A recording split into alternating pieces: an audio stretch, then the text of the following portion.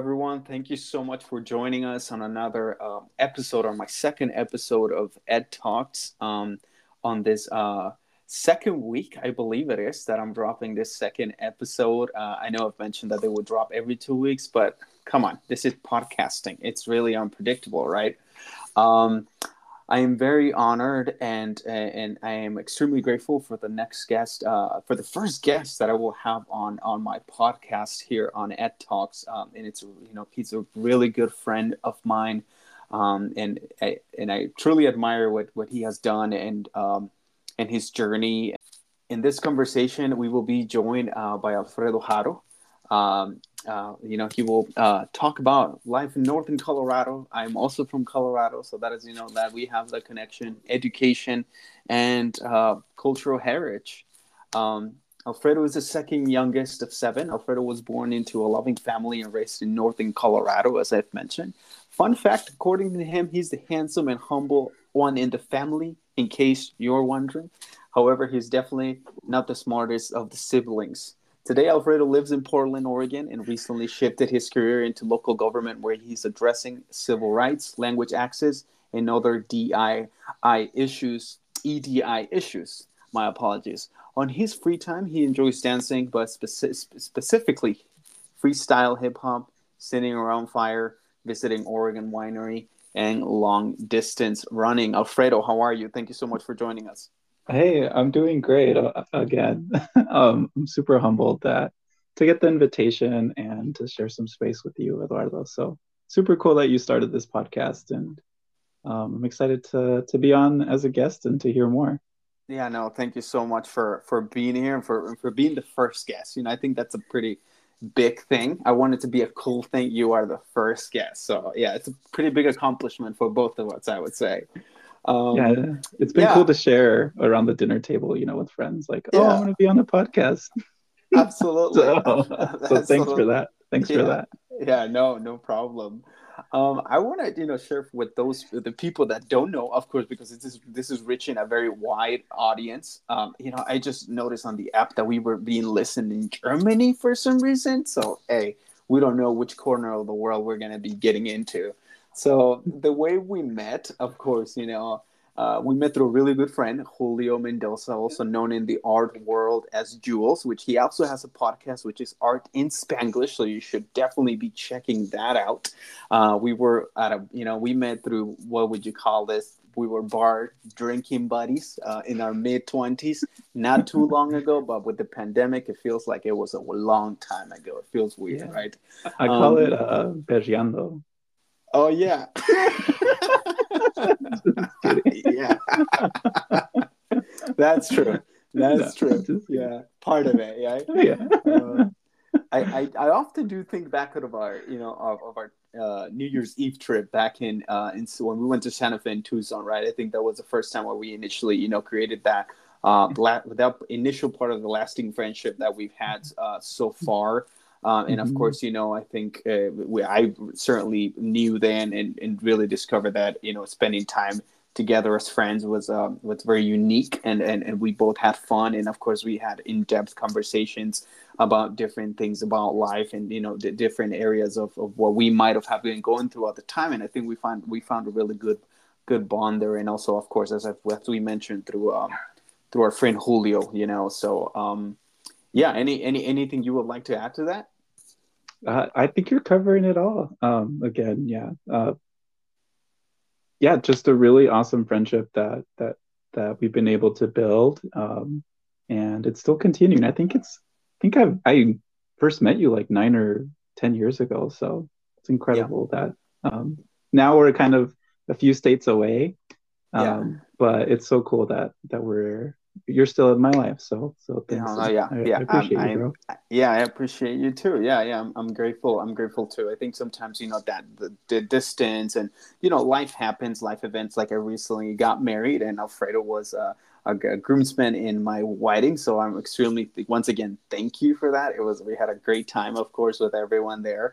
And sometimes those life events might detach some folks and so on, or friends, or create that distance. But I think what we've seen within our group of friends, I think you can still call, text, and it feels like time has not passed. Like there is not that distance among us. And would you like to share before we get started here, before we get more in depth into our conversation and talk about more your journey, a couple things you might want to say before we get started? Yeah, thanks again. I'm super humbled that you asked me to be interviewed, to being on this platform through like social media and sharing something like my story, especially like my journey through higher ed. It's definitely at the edge of my comfort zone, but it's also something that I should do more often, to reflect and to kind of share what I have done, because there's a lot of things that I'm really proud of. So, but yeah, I there's some kind of disclaimers. So first, it's really my journey and my story, and keyword is my specific journey, and for listeners, I know that you're on your own, and maybe like success or your goals look different to you. So just kind of want to say, like, you don't necessarily have to uproot to another state or go into academia, or maybe even get that like living happily ever after thing. So yeah, I'm just a huge proponent of success can look different and look and be different for everyone, and that's okay. Another thing I wanted to share is I wanted to make some space for positionality. I will be sharing things about my story. So just for some context, I identify as male, cis hetero, I'm able-bodied, I'm a US citizen. Other things like I grew up Catholic, college educated, and identities of like not having kids. I'm a light-skinned Latinx Mexican American, and my education included a STEM degree. So all of that has shaped and influenced the lens that I look at the world. So my story is far from the one where I just developed the right mindset, or me puse las pilas. It's not like that at all. I think for me, it's important to recognize that privilege was there at each and every step. While I did grow up in a working class family, I am a farm worker for over 10 years. I was on free and reduced lunch programs in school.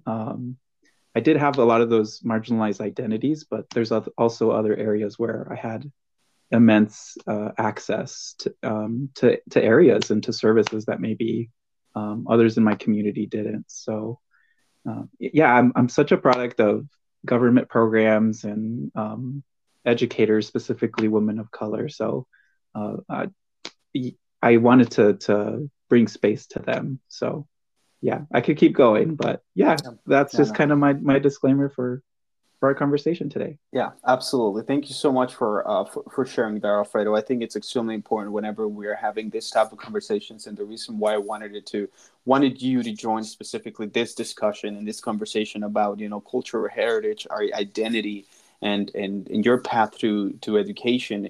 It is because I also believe that every path is unique. Right, but at the same time, I think those stories, especially from the underrepresented community, should be shared. There should be a platform for them. So yeah, I'm grateful that you decided to join us and share your unique your story. Because this is your story and it belongs to you. So could you tell us a little bit more about where you grew up and how that might have had affected your career goals in pursuing higher education? Yeah, okay. So here it goes. Yeah, my story really starts out in a small town called Gill. It's in northern Colorado, and super small. There was no parks, no paved roads, no street lamps. My graduating class in high school was 69 people. But really small town, and it was kind of one of those areas where you start preschool with the same like classmates and you graduate together. So it was a unique experience, I think. And my parents came here, they're Mexican born, they were born and raised over there. and they came to the U.S. In the mid '80s. And as I've kind of grown and learned more about immigration dynamics, they left likely because of economic policies such as NAFTA, which displaced them as farmers. So losing their livelihood and needing to find other paths to raise a family. So we landed in northern Colorado because it's a very agricultural rich area. Farmer is a huge part of my identity. I have, since I was a toddler, I was carrying around, like those ice cream gallon buckets. Yeah. And I was walking, beside my dad, filling it with cucumbers, with pepinos, and they were carrying like 15-gallon buckets, and I just had this little one, and just kind of doing my part. So that definitely influenced my career goals, because there was some really bad days cleaning like sugar beet fields, like weeds.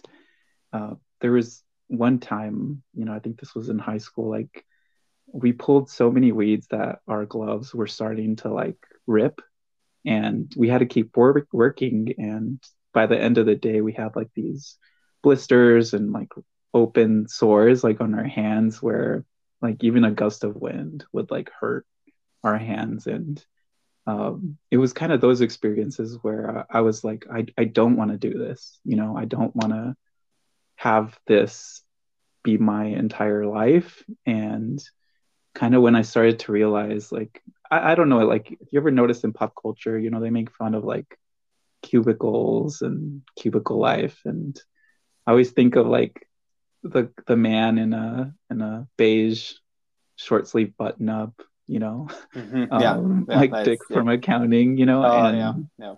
I always thought like, I'll take that anytime. I don't care how boring it is. I don't care what the job is. If I'm in a cubicle all day, I'll take it over this. So that, growing up in that area, that's one way that it's impacted. Like I knew that higher education was the path. I just didn't know exactly what steps or what my job would be, but that's how it happened for me. Absolutely, and I think you brought up a great point about how the different professions and the privilege that someone sees as as dull or boring, for other people is something that they want to have or wish they could have, because they didn't grow up with that privilege or those opportunities, right, of having a stable job, and a job that doesn't, it's not being burning under the sun, all day, for example. So yeah, that is something that I certainly understand. Also, growing up in a farm in rural Mexico, how much has your background, I guess, just kind of, looping, I guess, just kind of bridging from that previous question, how much has your background of being from a Latinx family impacted your decision making now as an adult and as a professional? Well, there's kind of two ways with that. It's obviously like a really complex topic, but just to kind of name like a little bit. One way would be like I'm bicultural, I'm bilingual, so Spanish was my first language. It's the language that I speak at home, and this is just something that I've been learning. But apparently, we're experts in dealing with conflict because we have two different ways of behaving, pretty much in every situation. So that kind of makes sense for me. It helps us kind of like take a deep breath, or to kind of analyze steps we can take to manage conflict. But on the flip side, it takes me like a moment or two extra because I have to think of those approaches. So it takes me longer to come up with a decision or know how to respond all the time. So kind of like, if sometimes it feels like a logjam, but that's more so like a scientific way of how my identity has impacted me, like some neuroscience stuff. But my background is also like heavily impacted my where I am professionally. Like it's weird, but I'm recently, I graduated from Oregon State. I got my master's degree. I'm the first in my family, and it's in a very like social science arena. And it's social scientist is one of the identities I hold close. But I feel like ever since I was little, I was always a social scientist, quote unquote. I could see inequities. So, when I mentioned being a farm worker, I remember we were paid 60 cents for every burlap sack of onions that we filled. So those were like around 50 pounds. They were really heavy. Um, and I remember one day we were at the grocery store and they were selling onions for like $1.99 a pound. And that's like an onion or two. And I was just like left there kind of asking questions like why are we paid way less? And that's a lot of money like that is going somewhere else, and we're doing the hard work. When I would come back from summer vacation, my friends always came back with stories about camping, Disneyland, pool parties, and I was just working all summer. So I always saw those inequities uh, growing up. And it wasn't until I got to college where I got to spend time with folks who had similar experiences and who were sharing. It was the first time that others who looked like me, who grew up similar, got to share their stories, and for the first time, I kind of felt like validated, and I didn't feel crazy because you're stuck with these questions when you're young, but you don't have anyone to like ask them to or get coherent responses back. So yeah, it's one way that it's impacted my decision making as a today, and the reason I decided to go into equity work in the first place. Yeah, I think a very impactful thing, that you shared a part of it has been, how you were able to identify or analyze, and as a young, I would say, natural social scientist, like those inequities, right, that you would see in your community. And I think, unfortunately, we are still seeing those inequalities and the treatment of certain of specific groups of, in our communities, underrepresented groups in our community, that hasn't changed much, unfortunately. So it's great to have, someone from our community bringing their expertise and their experiences into that sector to promote and hopefully have that impactful change to eradicate those inequalities, like yourself. What are some of the biggest, now, also, continuing with this theme, in education and your background, what were some of the biggest challenges that you navigated through as a college student, first generation college student? Yeah, again, that's another big identity that I hold, is being first generation. I'm the first in my family to, so my siblings and I are the first in our family to have a bachelor's degree. So my parents made it to middle school in Mexico, and had to work early and stop school. So, um, you know, in the simplest terms, navigating college as a first generation student, it comes down to not knowing what I don't know. And it's such a odd phenomenon that you need help, but you don't even know what questions to ask. And that a big reason is because the university and higher education system is bureaucratic, it's sophisticated, and it's complex. Like it can't be understated. Um, and on top of that, growing up in a rural area, and I had no counselor support. So I remember applying to college in August, the year after I graduated from high school. So I was 2 weeks late to my first semester at school. So funny story, like in the movies, people always get like their acceptance letter in the mail. And I remember applying to community college, in August, submitting my application online and hitting submit.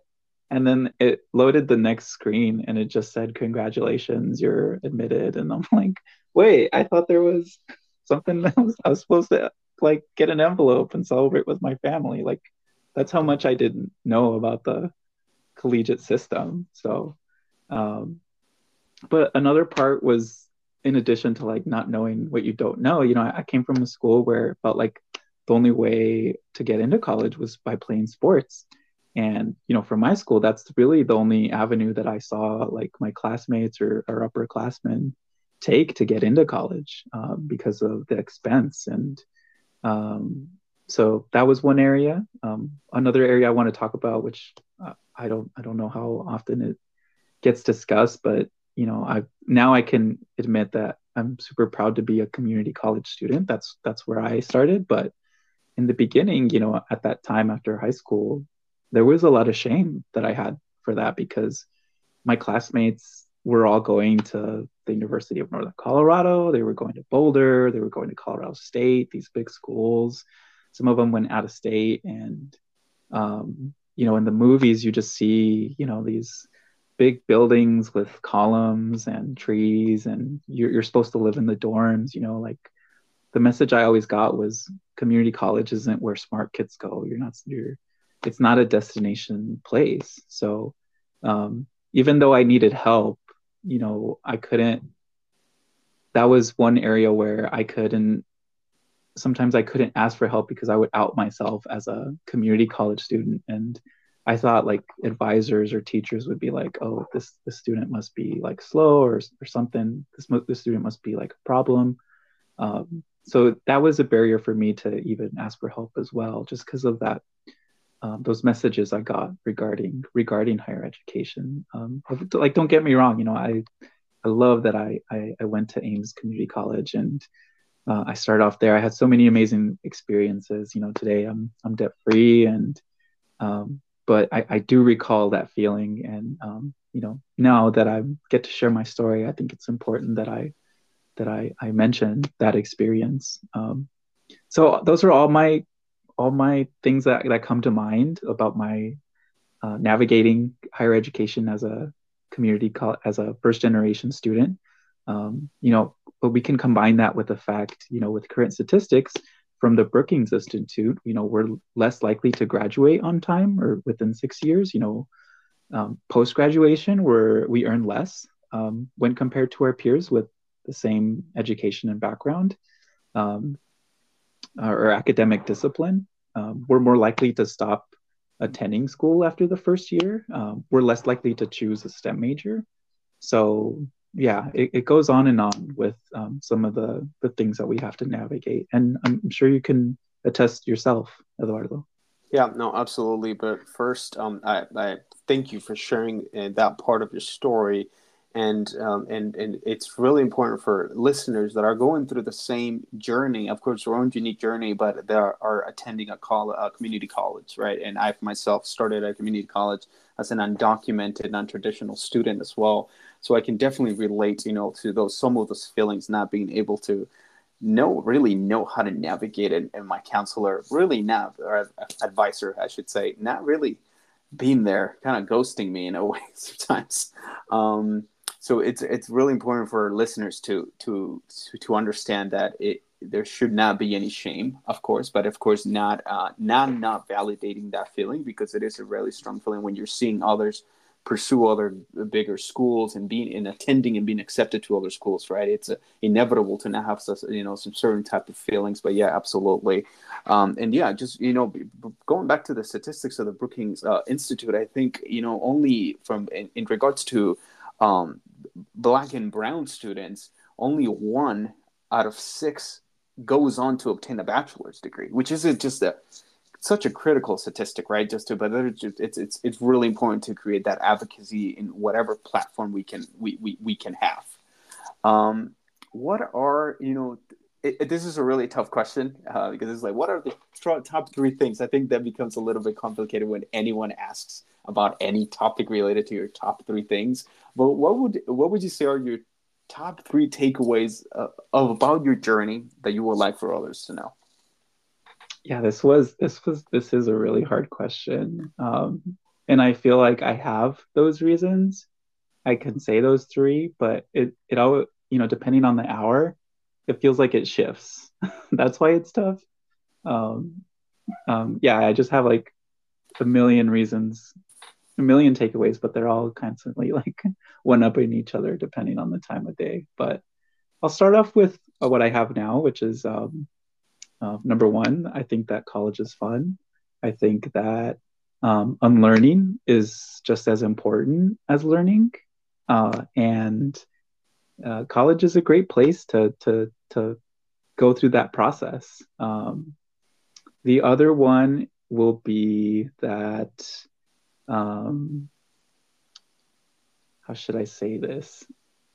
The third takeaway is that, just speaking for me, I'm not gonna say I make a ton. I always make good decisions, or I've made a lot of good decisions. I don't like the word quote unquote like good, but I've made a lot of safe decisions, and I could get into each one of them so a little bit. So for the first one, college being fun, like it truly is, and I don't mean it in the sense of like of what we see in the movies, like house parties, toga parties, stuff like that. I mean, those were cool too. Like when you do get extended those invites, like yeah, it's fun. But for me, I think back to the best times of college. So for me, it was really the first time that I got to travel for fun. I come from a low income family, so we always traveled to see other family, like in Texas or Mexico or Wyoming. There's and that was our reason to travel, was to see other family. There's nothing wrong with that, but um, college, going to a conference in Albuquerque was the first time that I got to travel for fun or for leisure. And this club I was in, LULAC, League of United Latin American Citizens, they're the oldest Latino civil rights organization in the country. They've done amazing work in civil rights. That's paved the way for a lot of big cases. Um, our involvement on campus, and the university sponsoring our trips. I got to go to Disney World. I got to go to Caesar's Palace in Las Vegas. That year in Vegas, like we won Council of the Year, and it was in this big ceremony. It came as like such a surprise, and the best parts and why college was fun was in those settings you see other young brown people, like in suits or just that look like you, and I've never experienced anything like that before.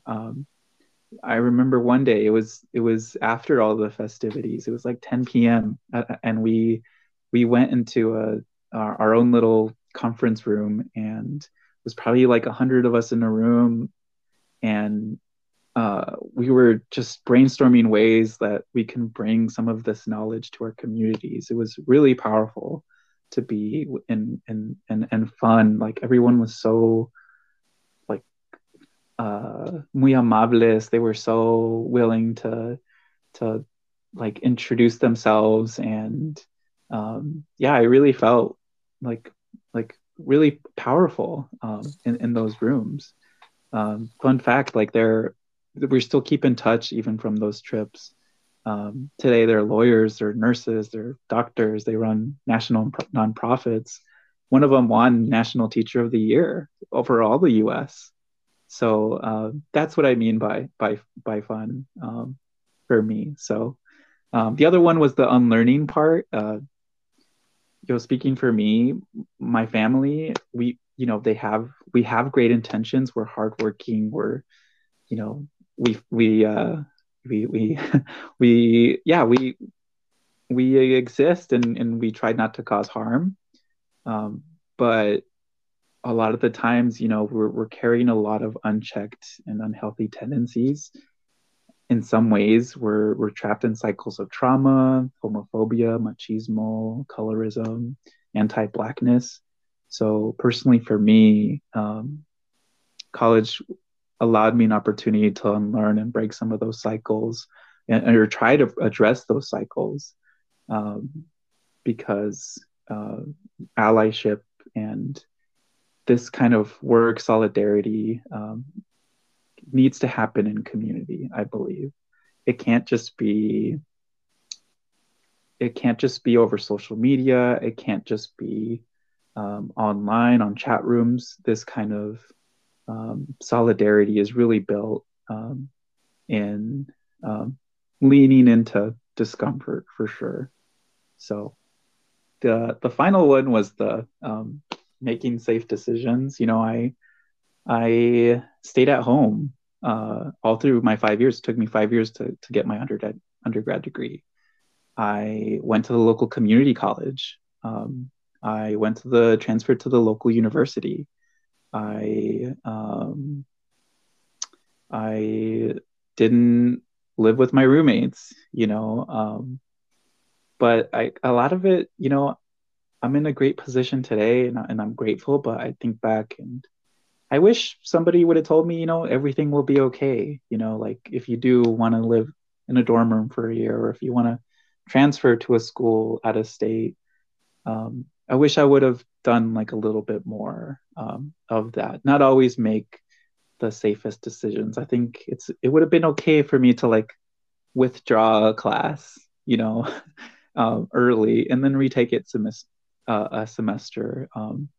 It would have been okay for me to ditch a night of homework to get some drinks with friends because yeah, I think like now in the adult world, quote unquote, that's where the real networking happens. That's where friendships and can develop. So yeah, I got just this message that everything will be okay is important. I got an F in my first grad school assignment.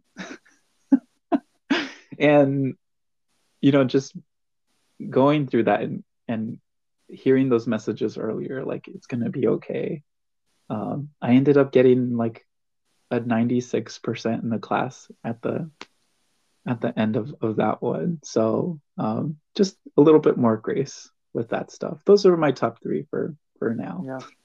Absolutely. And I think one of the message that I got from your last point there was it's not really how you start, right? It's also the process, but it's also how you complete that process and how you finish. I know that sounds very cliche, but I think in reality it is, because I think it also lets us know that we don't really know the full story, right? And we don't know the full story of our capabilities and ourselves yet, even if we fail at first.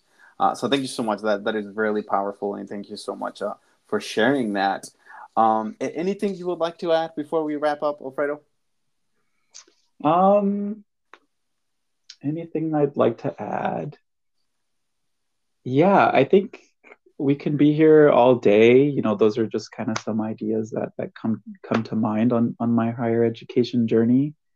Some other things that come to mind is just there's so many people who, especially in college settings, who are happy to meet students and chat with them and learn about their goals.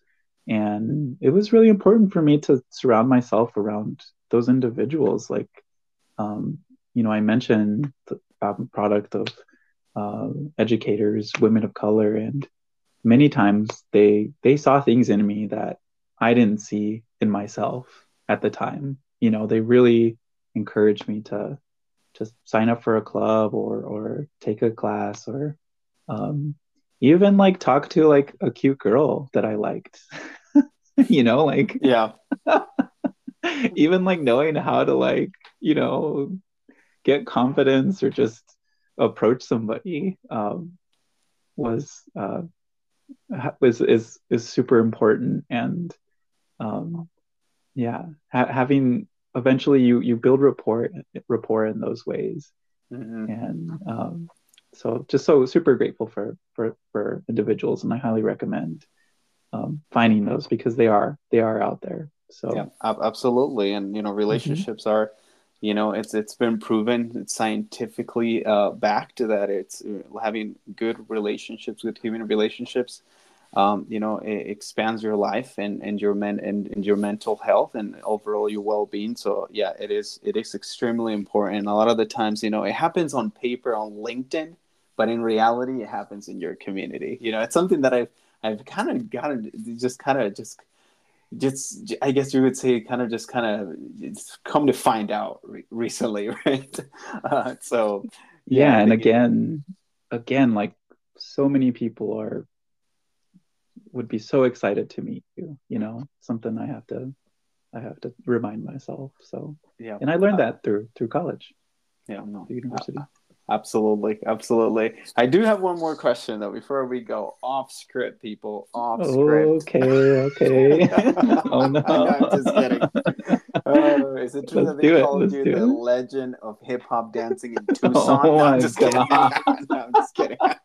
Back in That was an 2019, epic people. night. No, I'm just kidding. That was Yeah, I got to see Eduardo out of his shell and yeah, it was beautiful. Yeah, yeah. that was a fun night for sure. That was. I think that, and I was wrong. That was late 2000. All right. So one book, I just want to disclose, like, I'm not like the I didn't really grow up with a lot of reading, so it always feels like I'm behind. I haven't read a lot of like the classics, and um, part of that is just because I didn't grow up in a home with like a lot of books. I learned that later, that's like a privilege to grow in a house with more than 20 books or seeing your parents like reading the newspaper every morning. So um, I love reading now, and my reading journey is still going. But I was in grad school for the past 3 years, and oh my God, it feels like I made up for all the lost reading that I had growing up. But I did read a book called Outcasts United. The author isn't coming to mind right now, but it's a really beautiful story about um, uh, immigrant immigrant students, seeking asylum in the U.S. and landing in Atlanta, Georgia.